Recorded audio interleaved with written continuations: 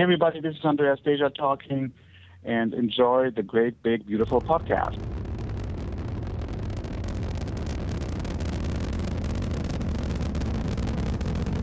Have you ever been to Disneyland?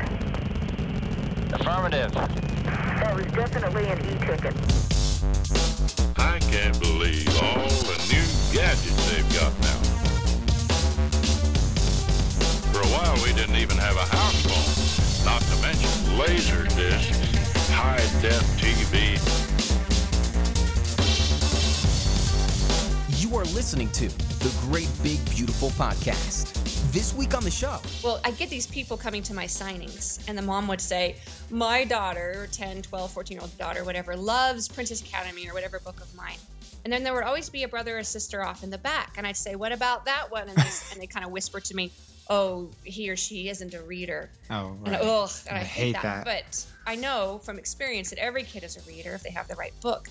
And some kids are visual learners. And so comic books just... Well, Dean grew up reading comics. Oh, yeah. No, I would not have kept reading if it had not been for the X-Men. Here are your hosts, Jamie Green and Justin Connors. Welcome to the Great Big Beautiful Podcast. Another great week. Another great week here on the podcast. You can find us on Twitter at the GBB Podcast, Facebook.com/the GBB Podcast. How you doing, Jamie? I'm doing excellent. How you doing, Justin? Excellent. And you know what? This week I noticed a little bit of chatter going on Facebook or on Twitter. Not Facebook. I'm sorry, Twitter. About what? There's a guy on there that said he found our podcast the week that we interviewed Rob Paulson. Oh, yeah? And he's saying that he gave us a suggestion of having Janet Waldo from the Jetsons on. How awesome is that? That's pretty awesome. Yeah, and I have to admit, that is a pretty awesome suggestion, and I've added it to the list, and I will do my best. That's not, I'm in love with Saturday morning cartoons from yesteryear, and I never even thought of that. That wasn't even something I thought of. Neither did I. Quite honestly, I didn't think anybody was still alive who did those voices. Yeah, that's true. Yeah, she was the voice of Judy, and I guess she's still around, still working maybe. So that's incredible. I'll see what I can do. That's incredible. And pertaining to our guest this week, when I was reading a little bit about Shannon, Hale, I was thinking about what Hannah's reading, my daughter Hannah's reading for books, and I'm really amazed at how I noticed that she did a few graphic novels, and it's amazing to see what's popular with kids these days. And she wrote one of the Ever After High series, and it's just really neat to see the type of stories that they're getting into. And how the different companies all kind of, when something hits, they do it. Do you know what I mean? Yeah. I don't know where I'm going with this other than to say it just seems different from when I was into Hardy Boys and stuff like that, but it's you know what I mean? It's kind of morphed a little bit. Yeah, no, I'm right there with you. I mean, when I was a kid, I read a lot of Hardy Boys and like Encyclopedia Brown. Right, yeah. And those are the kinds of things that my daughter likes now. Like she likes the newer Nancy Drews. Right. She tried the old original ones and she didn't quite latch onto them. And she likes a lot of the same stuff that I did. But what's cool is that, and I don't know if this is just a generational thing or if it's just because of the amount of publicity that goes into stuff now, and social media has sort of made everything smaller, like the world. But like when I was a kid, I don't really know how much my parents knew about the books that I was reading. No, I agree. Not that I was reading anything inappropriate, but it was like I was reading Hardy Boys, or I was reading, the Beverly Cleary Ramona books, or I was reading, whatever it was. There were certain series that I really, really liked, but it wasn't like I didn't really share a lot of those interests with my parents. There was a big disconnect. But I feel like now, a lot of parents are super connected to what their kids are reading. Yep. And that might be because a lot of what they're reading deal with characters in worlds that, are familiar to us. Right. So they might be reading a book about, Batman or something like that, or Iron Man that takes place in a world that we already know is familiar, or they're rebooting characters like the Hardy Boys or Nancy Drew. So it's familiar to us. But yeah, I feel like now us with our kids, like we're much more connected to what they're reading, and I feel like I'm at least a lot more interested in what they're reading. So much of what Right. I hand to my daughter or she brings home from the library, and I was like, oh, that looks cool. I want to read that too. Well, and they Yeah. all have like really awesome covers, and Yeah. not that you should judge a book by it, but you know, But, they're really we stepping do, up their you know, game, we right? always Like- say don't judge a book by its cover, Yeah. but we totally do. like nice and colorful. You remember the old Hardy Boys book? They were like blue with a hand drawn picture. I mean, they're good. They're really awesome in their own regard. But I mean, compared to today, that wouldn't even stand up. Although I have to admit, I still have. I'm looking at them right now. I still have a shelf full of all of my old Hardy Boys books, those blue hardbacks, and I love the They art. are on awesome. books. I still do. I go to used bookstores now, Yep. and I still see those old books, and I want to pick them up just because of that art. Well, and the other funny thing is they have the same smell no matter where the Hardy Boys Same books. smell. I love You know when you flip the pages, just Yeah, it's the old paper. It's must. awesome. It's dust at this point. I mean, it's come like just on, old paper. It's magical book smell. Let's call it that. So this week you interviewed Shannon and Dean. Jamie, how was that conversation? Lonely without you. Lonely. Lonely. It was lonely without you. But Okay. as we said before, you know, scheduling, whatever, kids, whatever. Yeah. We have, you know, certain times when the guests have availability and one of us doesn't. But yes, I talked to Shannon and Dean. We primarily talked about their Princess in Black series, which is up to 3 books now. That's what they work on together. Shannon is very prolific in what she's written. She's written a lot of other books across a lot of different genres. So we talked a little bit about, her career and her other books, but we primarily focused on the Princess in Black series, which is phenomenal if you haven't read it. They're up to 3 books, and you'll see in our conversation they've got plans for several more. I'm excited about that because it's a big hit here. My daughter loves it. My son loves it. I think it's super cute. The books have a lot of charm. But we talk about, away from, the specifics of those books, we talk about the process of developing the book, working with the artist. Shannon has some really great stories about, starting off as a writer and going through just mountains of rejections, and how, as a creative person, you have to sort of persevere and just believe in your worth and believe in what you're creating, and just despite all of those rejections that you're going to get, invariably anybody's going to get, no matter what they do, and how you just have to push on. And the first acceptance is not the end of the road. It's sort of, that's the beginning of the road, because the first time you get accepted, it doesn't make everything else that comes afterward any easier. Right. So it's a great conversation. If you're a fan of their books, you're going to love sort of the inside peek in how those books were made and in Shannon's thought process. And if you've never heard of them before, it's a great conversation about creativity and where it comes from and how to continue on in the face of adversity sometimes. All right, so we're going to play that conversation for you right now. Hope you enjoy it.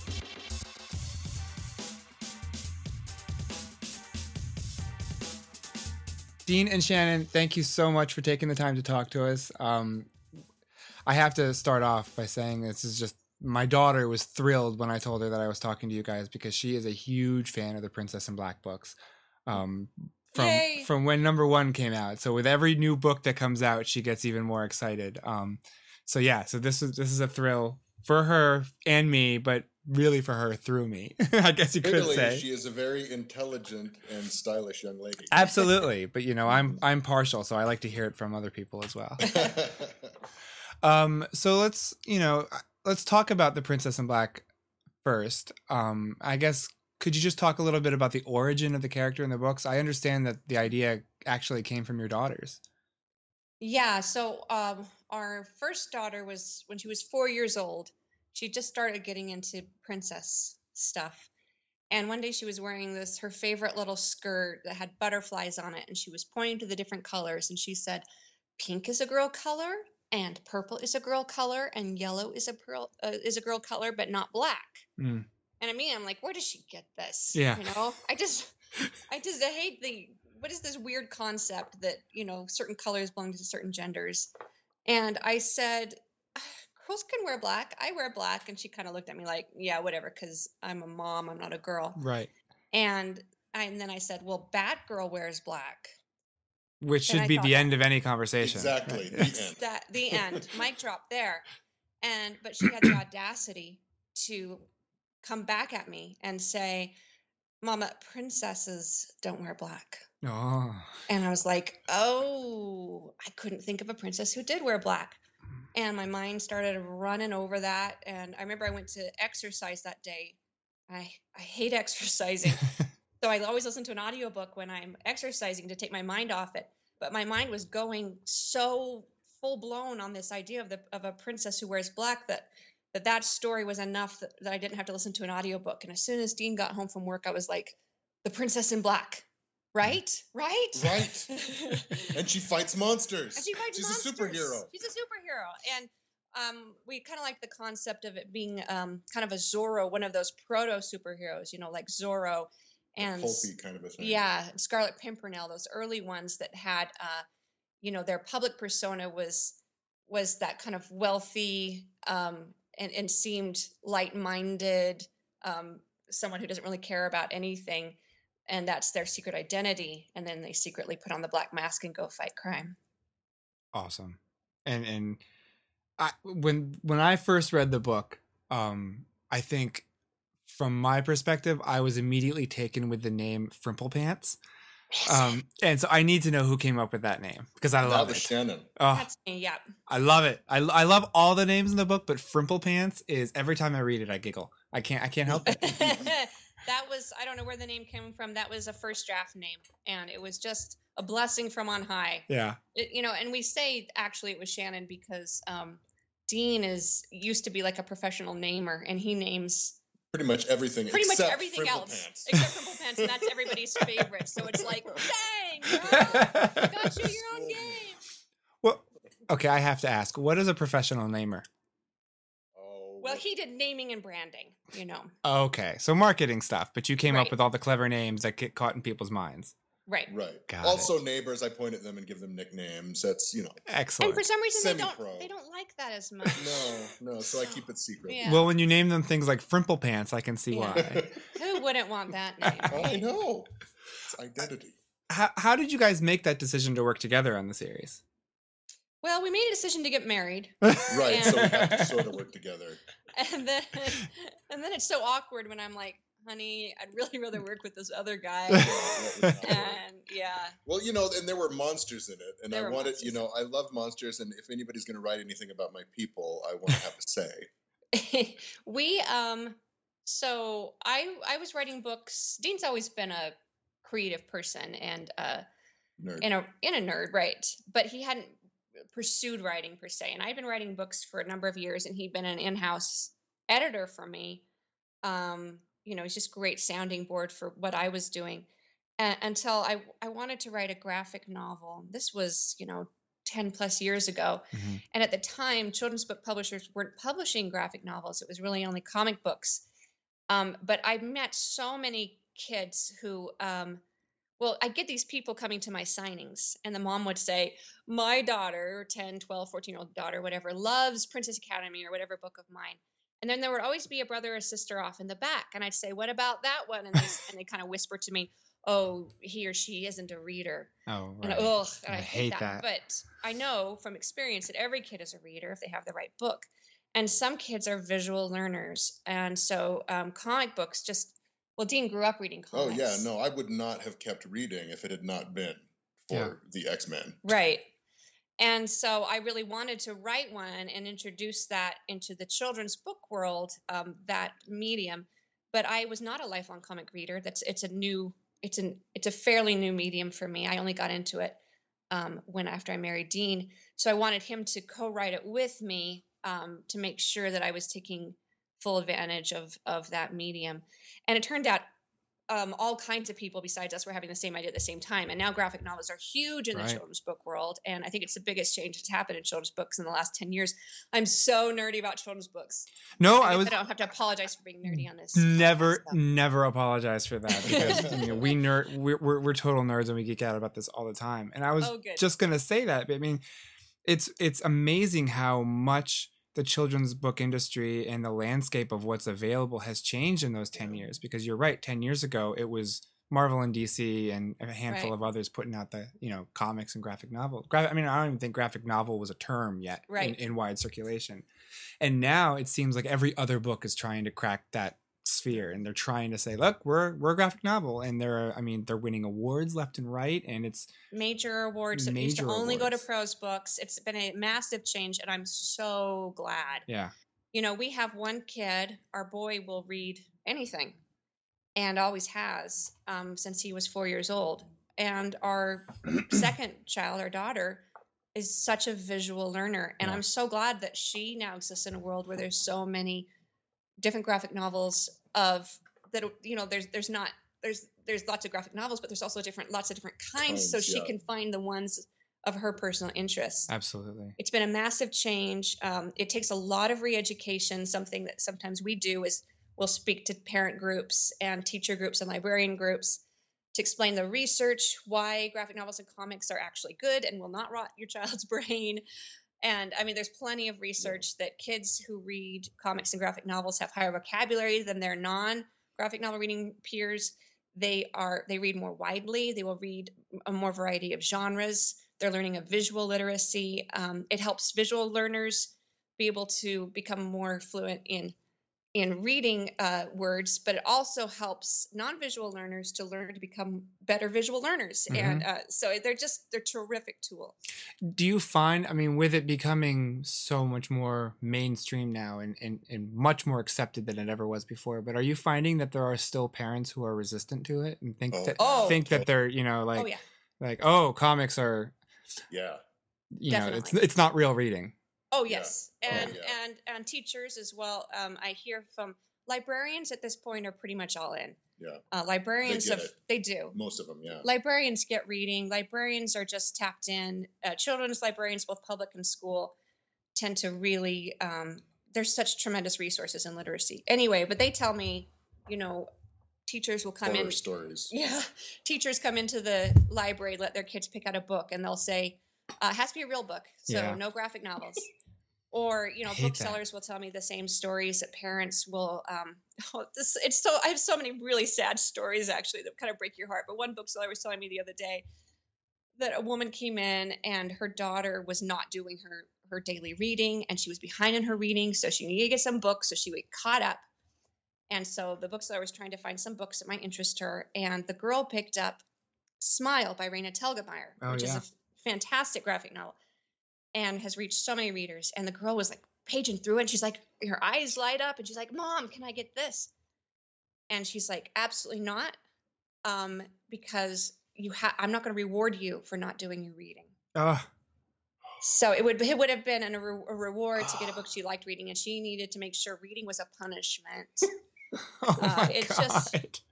And that's the mentality you're fighting against. Yeah. And so it's a long ground war, that it's not going to be won in one battle. So but we talk about it as much as we can. I can't help it. As you see, I perk up on the topic whenever I can. Yeah, no. And it's so great to hear people like you who are so, who have the outlet and have people listening and just evangelize about it. Because we've, in our house, we it's everything. If it's words on a page, I don't care if there are pictures or not. We read chapter books, we read novels, we read comic books, graphic novels, anything. My kids love it all. And so we have no problem just putting a book in kids' hands and letting them go to town. But it always surprises me when I hear, stories like what you're saying. And it shouldn't surprise me. My brother-in-law, I can say this because he doesn't listen, but my brother-in-law is, sort of has the same mentality. My nephew wants to read, Amulet and Kazu Kibuishi books. And he's like, oh, no, that doesn't count as real reading. You need to read something for class. Your teachers won't think that's real reading. If he has like a certain number of pages he has to get through. And it's so frustrating to me. So I can only imagine, because you hear so many more stories about this than I ever would. So I can only imagine the frustration you must feel. It is frustrating. And along with, not accepting things like graphic novels as real reading, there's so much anxiety around levels that kids have to be reading at whatever level they are. They can't read below their level.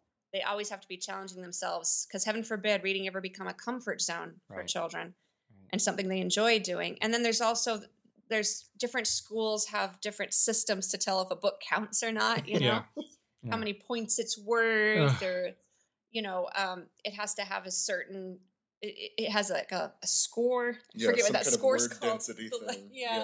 And that's just, and so kids will pick up books and then check to see if they will get credit for it, and if they won't, even if they would enjoy reading it, they put it down because they're going to get credit for it. The Fleisch-Kincaid score is too low, or whatever they're using.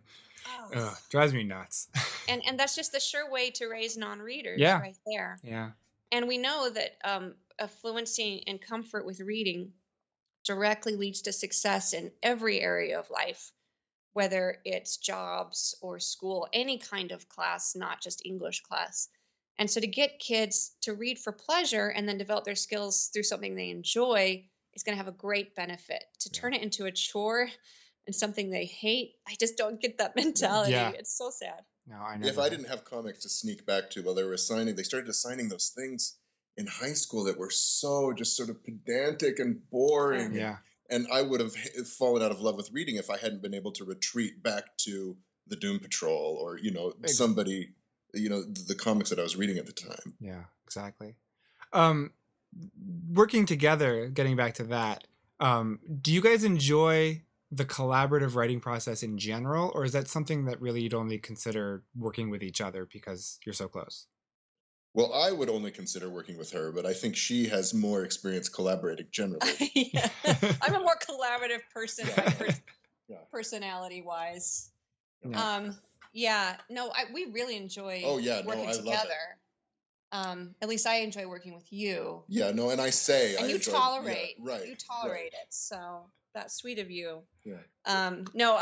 We have, you know, we've known each other for so long now. We've been married 16 years, but we were good friends for 11 years before that, and we've been through everything. And we're only 30 years old now. So right, it's just amazing how that works out. But so we get each other, we get where the other person is going, and we've just, I don't know how many books we've written together. So we did the graphic novels, and then we took a bit of a break because he was working full time, and it was really hard to get for him to, you know, come home from work and do kids in the evening and then try and, you know, you're exhausted before bed to write. So we didn't do any collaborative work for several years until Princess in Black came around, and it just felt natural. This was just an idea that felt natural for him to participate in, and it was short enough that we could do that in between. No. So now we're collaborating quite a bit. So, but 2.5 years ago, I was writing a book called Ever After High, and it's based on a line of Mattel toys. Mattel had contacted me through the publisher Little Brown to write this book, and it ended up just being a hoot. They were terrific to work with, and it's a comedy, and I love writing comedy, so I had a great time with it. The problem with it is it was a super tight deadline, way faster than I usually do, but I did it. It worked out great. I signed with another book, and I was working on that, and they came back and they were like, wow, this book is blowing up. Can you do 3 more in the next year? And I was like, what? And I might have been able to if I hadn't been writing this other book at the same time. And I said, well, if Dean can do it with me. And they said, okay. And they wanted to keep just my name on the cover because of consistency for the series. But I tend to scare people generally. Right. He's alarming. And so I called him at work and I said, sweetie, put in your notice. No. And that's a scary thing. So it's been 2.5 years now that we've been making a living at writing, and it's so awesome though. It's the best job I've ever had. Really? It's both awesome and stressful. Yeah. I mean, you get paid paid twice a year, and you never know how much it's going to be. So that's, I mean, literally that's the truth. So it's a very, very scary, very unstable profession, and you don't have any benefits. You know, there's no paid leave. There's no one, you know, medical insurance or, you know, any sort of 401k matching or anything. So it's unnerving and awesome at the same time. And so now because he's home, we're doing a lot more together. And right now, what we're working on, Squirrel Girl. I heard. I'm very excited. So fun. So fun. I mean, I feel like I've been preparing all my life for this book. Yeah. It's so fun. It's probably the funniest book we've written, I think. Yeah, no, I think so. I mean, I think Rapunzel's Revenge was pretty funny, but this is like full on. Yeah, I mean, it's a 60,000 word Yeah. comedy. Yeah. I mean, I think it's first and foremost a comedy, but it's Yeah. also a superhero adventure, obviously. Yeah, no, there's Oh no, it's great. Kicking happens. You know, proportional strength and agility and speed of a squirrel. Yeah. What's not to And- love, really? Really, honestly. So is this through Marvel? Yeah, When does that come out? in February. we think. Yeah, no, I think it's February. I think yeah. that's the official date. Yeah. That's so exciting. Yeah, it really is. So Disney, bought Marvel, and so we work with the people at Disney Publishing, Right. but it is through Marvel Press. Now, and be honest, had either one of you, one, heard of, or two, were you familiar with Squirrel Girl before you got that book? Absolutely. Do you I know? was. Do you know who you're speaking to? The Jim? only reason I ask is because Squirrel Girl is kind of like a C-list character until the new book came out, the new monthly. Oh no, I knew. Okay. I'd read Great Lakes Avengers, and also the cool bits that Bendis wrote with her as the babysitter for Luke Cage's baby. Okay. No, yeah. And then through him, he had told me, he knew immediately when he read Squirrel Girl. He's like, oh, you would love this. Yeah. You would love Squirrel Girl. And of Yeah. course I did, but there was very little of her. And then Ryan North's comic came out, and Erica Henderson's, and that's just fantastic. Yeah. I mean, everybody from our 5-year-olds, our 9-year-old, our 12-year-old, and both of us love it. It's such a great comic. And that trade is like doing real well in that alternate book world rather than the comic. It is, Right. yeah. And so they just announced they're doing just a straight up graphic novel, Squirrel Girl graphic novel. Brian North and Erica Henderson, that'll be out in the fall. Yeah. And that'll probably be released in bookstores, which I think is great because I think there's a real disconnect between comic book stores and regular bookstores, and it's nice to get that crossover. Yeah. I was intrigued to read that you, Shannon, had been writing for years before you really sold your first manuscript. And during that time that you were writing, would you say that, was it really for yourself as sort of a way to keep sane, or were you actively looking to publish?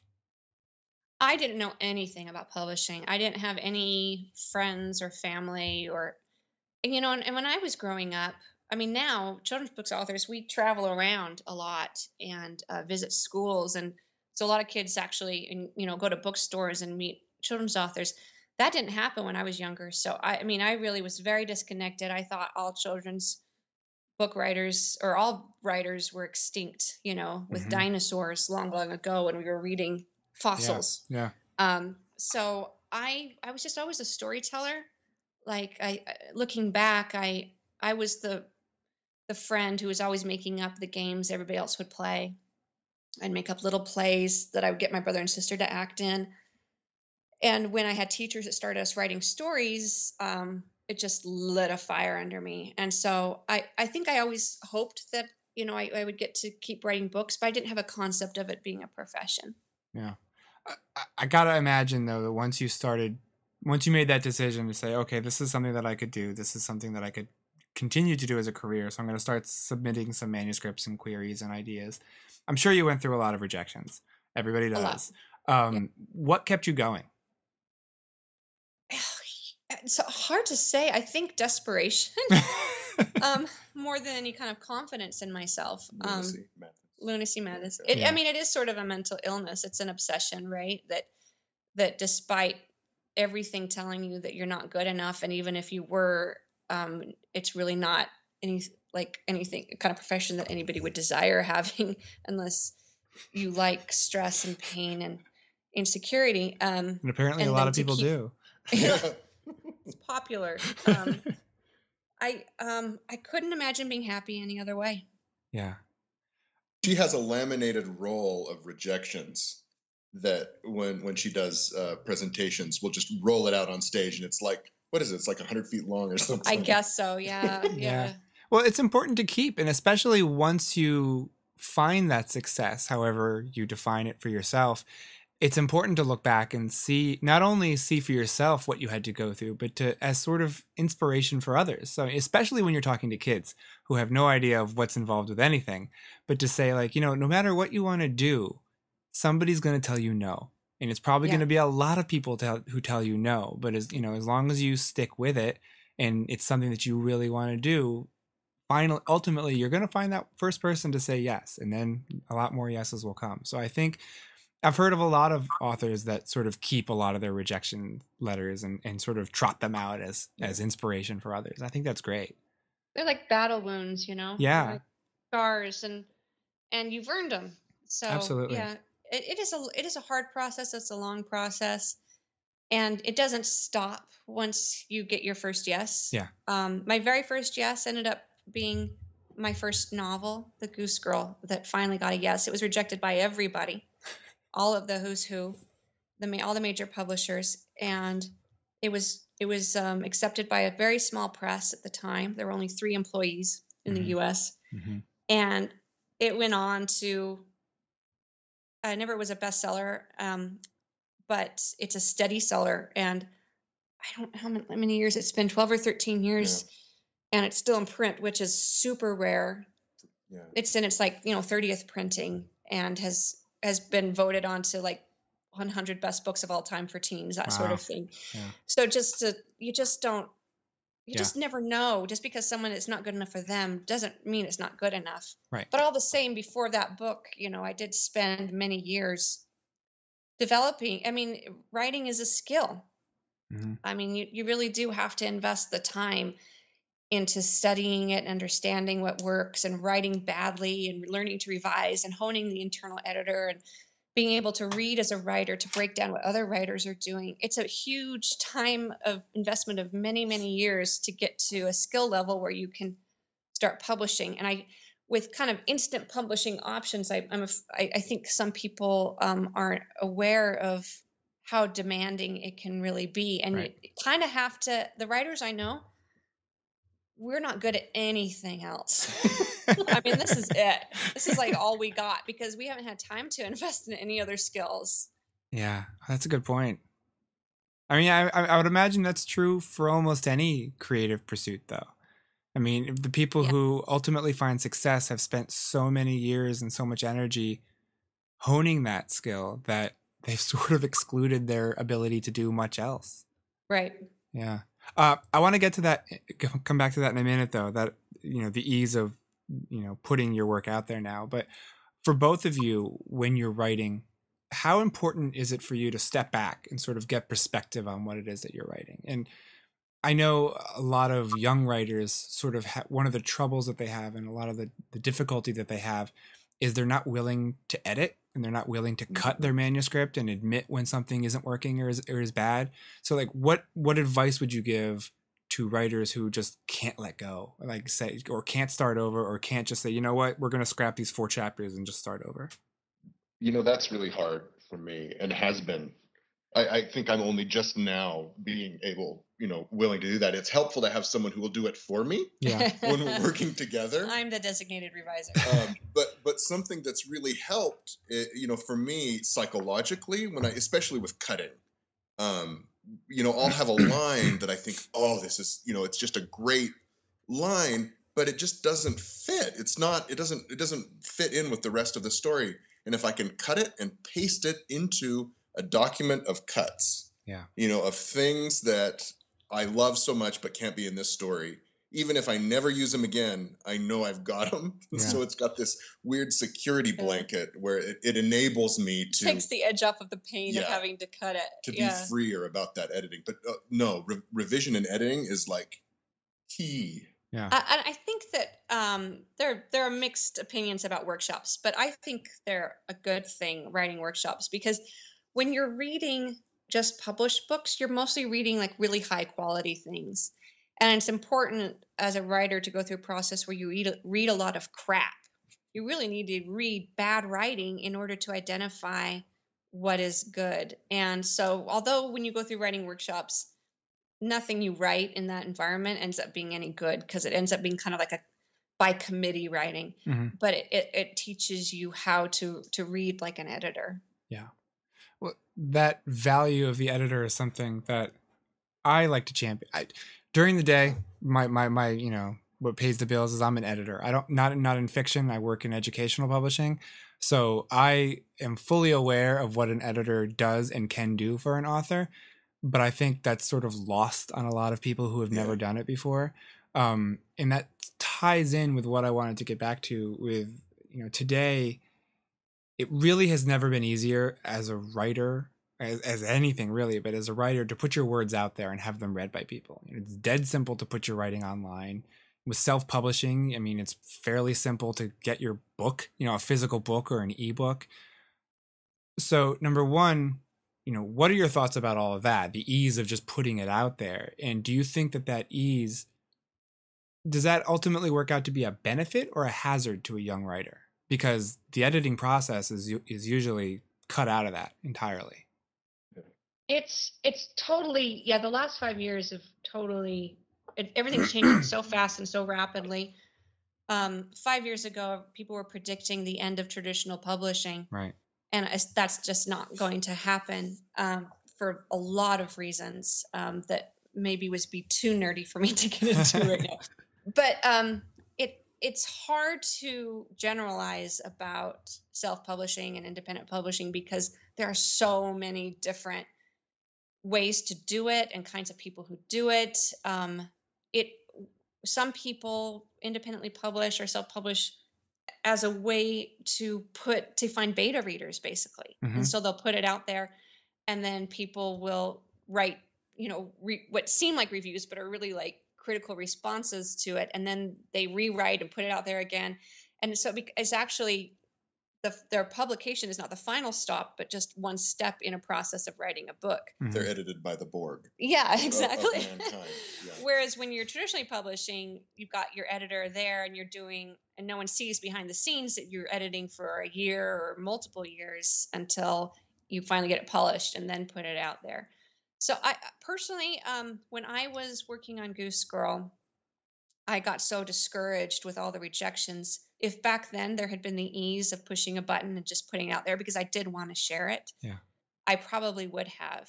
And I personally would have regretted that because, first of all, I don't ever want to put out there anything. I don't think anyone should rush into it. Right. There's a lot of bad that comes with publishing, a lot of bad. And I wouldn't ever be wanting to people speed up the process before they're ready. Sometimes it feels like this is the best thing I've ever written, but it's not the best thing you're ever going to write. Right. Give it time to really mature and develop your skills. So that's my personal opinion. But I think there's so many different options. I couldn't speak for everybody. Yeah. When it comes to writing and writing advice, one of the most stereotypical pieces that is usually doled out is to, quote unquote, write what you know. And I think that's incredibly limiting for writers because how can you possibly write about what you want to write about if you can only write about what you know? It's especially if you want to write speculative fiction. Exactly. So, I mean, at what point does it feel comfortable for you as a creator and a storyteller to break out of that mindset? At what point do you tell yourself, it's okay, I can write a story that I have not lived? I've personally changed that motto to be write what fascinates you. Yeah. If you're fascinated by something, you're much more likely to stick with it and keep exploring it. And research it. It and discover what you don't know, but what you need to know to tell that story. I have to become an expert in when I write. I wrote a science fiction novel, for example, at one point. When I wanted to write it, I did not know the things I needed to know in order to carry it off. But I had to become an expert in those things in order to write it. And the research was fascinating and important. And by the end of the story, I was writing what I knew. But I think it's more important to think about writing the actual process as an adventure, as exploration. That's the creative process. If you're just writing what you know, then you're just giving a report, and that's boring. Who would do that? Yeah.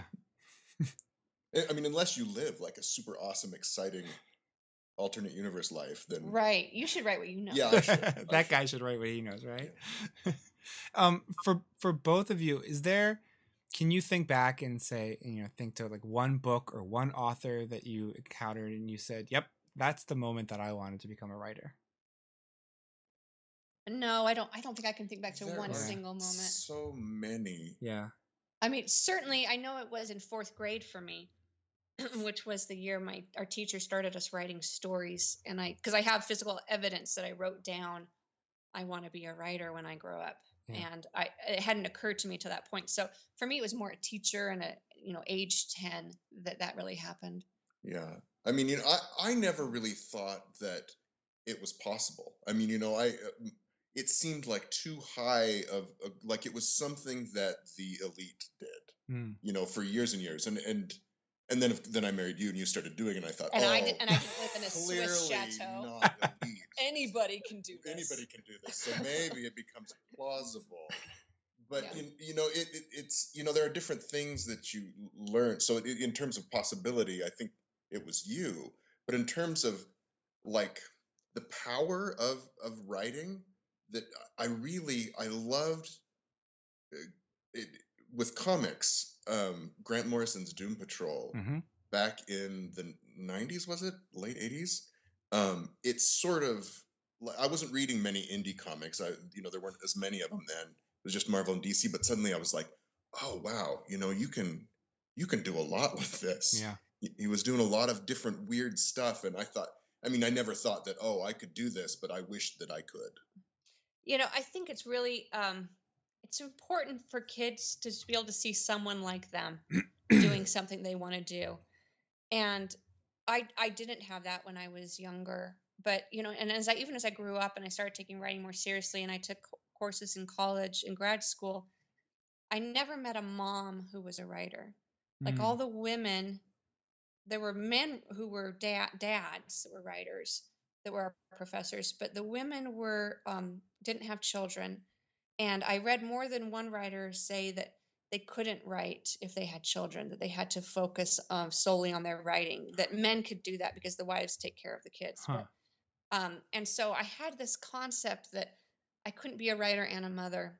And in one weird way, that actually inspired me because I felt this deadline, Yeah. of like, I've got to get this done before I have kids, because then it's going to be over. And my first book was published, and just been published, and I just delivered the final manuscript for my second book the week before I went into labor with my first child. Wow. And then I thought, it's all over now. And I worked full time, but I took maternity leave, and I thought, well, you now have a baby. This is my life. And after about 2 weeks of like forcing maternity leave, I was just getting so itchy. I was like, well, he naps a lot. I could probably write during his nap. I have a lot more time than I thought I was going to. Once it became a priority, it became possible. Yeah. And so I was able to keep writing. But I think often who we see as writers fit a certain type. Like you were saying, like, you weren't the type. Yeah. You grew up in a small town farm. And you're a single mom, yeah. and I just was not that, lower class, yeah, mentally, right, as well as economically, and deficient intellectually.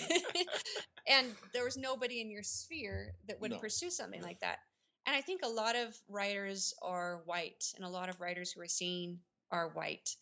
And a lot of writers who are seen are able-bodied, and any kid who might not fit a certain mold might not feel themselves reflected back and might not feel like it's possible. Right. So I think it's really important that all different kinds of writers are published and visible to kids. That we make sure that if we're have any influence in what writers we invite to our school or to a local book festival or anything, and make sure we're considering that we're not just inviting a lot of straight, able-bodied white men to represent the world. Yeah.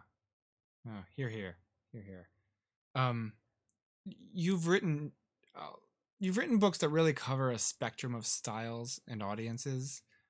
You both have. I mean, so you were talking about graphic novels. You've done The Princess in Black, which are chapter books. You've done YA novels, adult novels. Is that by design? Does that sort of help it keep the process fresh and keep you sane? I don't think anybody with business sense would recommend doing what I do. What happens is that it's hard to make a Shannon Hale brand because I'm all over the place. My books are in 5 different places in a bookstore. And if you're all on one shelf, after someone reads one of your books, it's so easy for them to find another one, and then you sell better. So that's really smarter, if you're going to make a conscious choice. For me, it's simply a matter of boredom. I can't. Yeah. If the book is not a challenge for me, I'm not interested in writing it, and so I'm constantly trying to do something I haven't done before. Yeah. I'm sure both of you have met thousands of young readers, during your career, your school visits, library visits, conventions, including many, I'm sure, who want to become writers or artists themselves. What advice do you give them? Well, the one that comes up often is to read. Yes. Yeah. And write. Yeah. But for no other, not vectored, not like toward a specific goal, other than just because that is who you are. Yeah. Yeah, that is important. I also try and tell them, don't do it. Yeah, that's true. Change your mind. Run away. Get an engineering degree. Accounting is a perfectly acceptable profession. No. That's James Dashner's job, wasn't it? Yeah, he was an accountant. Yeah, and he hated it. Yeah. And now he's a writer and a multimillionaire. So it really takes away my argument. That's true. But no, I think a lot of the emails and things I get will say, I've started writing a book. I've got 3 chapters. I need help knowing how to get it published. Mm-hmm. And I see writers jumping forward way too fast and worrying about publishing before they even have, a book in hand. So I definitely encourage, especially kids, because there's a few high-profile kid writers. Mm-hmm. A lot of parents start pushing their kids towards that. And it's just too much pressure, and it takes away the fun of it. There was a kid whose parents decided to publish him on, on Amazon and CreateSpace, and someone pointed it out to me. The comments on it were horrible. They were just mean, and I don't know how old this kid was, but why subject your kid to that? Let them write for fun without worrying about that kind of stuff. So that would be part of my advice. I also think having writing buddies, as you get older, you get writing groups, people you write and exchange with, it kind of helps motivate you. Am I your writing buddy? Yeah, you're my writing lover. Oh, we're kissing now, but you can't see. Hey now. It's a family-friendly show. Yeah, right. I think, conferences and workshops are great. Getting connected with a community that's like you is great. Yeah. Getting back to Princess in Black, I know we're running up against time, and want to let you guys go. But what's the future for the series? Are we looking at more beyond these 3? Yes. Yes. The 4th one comes out in the fall. Okay. And the 5th one, the following fall, and the 6th one, the fall after that. Excellent. And any chance of a Princess Sneezewort spinoff? Because I love her. She is a major character in book 5, and I don't want to be too spoilery, but I think you'll be pleased. Yeah. Okay. No, there's something awesome. Yeah. And she definitely, it was so funny. She was kind of a minor character until we named her Sneezewort, which I named that one too. Oh no! Yes. Oh man, I'm schooling you. I was behind you on that. Yeah, you were. But once we named all after flowers, and once we stumbled on Sneezewort, it just came alive for her. And then the illustrator, Lei Win Pham, who's brilliant, she based Princess Sneezewort on her own awkward younger self. Oh, nice. With the bad cut bangs and the 2 big glasses, and once we saw her, we're like, oh, she has to be in every book. So we actually had already written a couple more that she wasn't in, and we went back and changed them so that she could be in all the books. I'm so happy. I know I said that was my last question, but since you brought it up, you talked about the art. I mean, how involved were you guys from the beginning with sort of that development and the selection of the illustrator and how that came about? Oh, we were so lucky on that. We were so lucky. We're very smart about how we do this, and this is what we do. When they say, "How about Lei Win Pham?" we say, "Yes, please." Yes, absolutely. And then she does the artwork, and we look at it and we say, "It's brilliant," and that's our involvement. Yeah. Easiest she involvement doesn't need ever. Anything else from us? She's got it. That's amazing. So, I mean, you said that, you saw Sneezewort and then you added her back in. I think that's probably, that's a rare thing to happen in children's books, right? Like you see the art and then that goes back to influence the story. It's usually the other way around. Yeah, I guess with a series book, you've got that, ability Yeah. to go back and forth. Right now I'm actually working on a graphic novel also with Lei Wen Pham. I wrote a graphic novel memoir of my childhood friendships, and she's illustrating it. And man, illustrating a graphic novel is a lot of work. Yeah. I mean, I think she's had 3 hours sleep for, like 4 months in a row. Yeah. And she's worked so hard on it. And we definitely, even though I write the script for the graphic novel in advance, there's definitely a lot of going back and forth. As she's drawing, she gets ideas and she contacts me, and I'll change the script. Or once I see the art, I'll think, oh, you know what? The art is expressing what I'm saying, so I can just take the text out here. And but this I is going to need some transition text because it's not doing enough on its own. So it definitely influences back and forth, which is how, it definitely should be. It makes a better book. Yeah. Amazing. Dean, Shannon, thank you so much for your time today. I'm so excited to hear that the series is going to continue because, like I said, we love it in this house. My son and my daughter both love them, so they both get excited when new ones show up. Awesome. So, yeah, we're very excited to hear there's going to be more and more Princess Sneezewort. It makes me happy. And more Frimple Pants is always a good thing, right? You can tell your kids that individual bunnies were modeled after them. Okay, I will tell them. You pick them out and say that one's that is you. I sent them a photo, and that's you. Awesome. Thank you guys so much.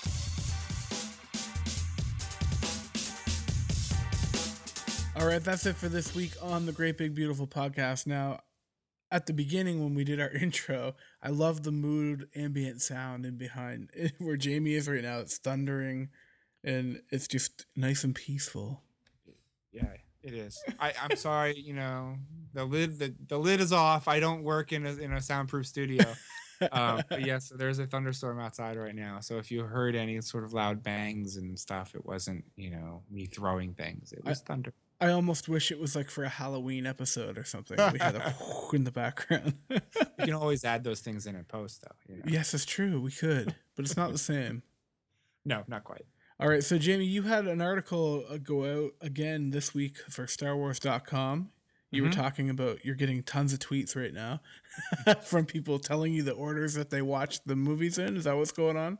Yeah, it was this week. It was sort of took a look at what's your preferred viewing order. So if you're going to introduce your kids or anybody, doesn't have to be kids, but if you're going to introduce somebody kind of new to the saga, so that really means kids. Right. What order do you watch it in? Do you watch it in episode order? Do you watch it in, production order, the way they were made? Do you watch it in some crazy made up order?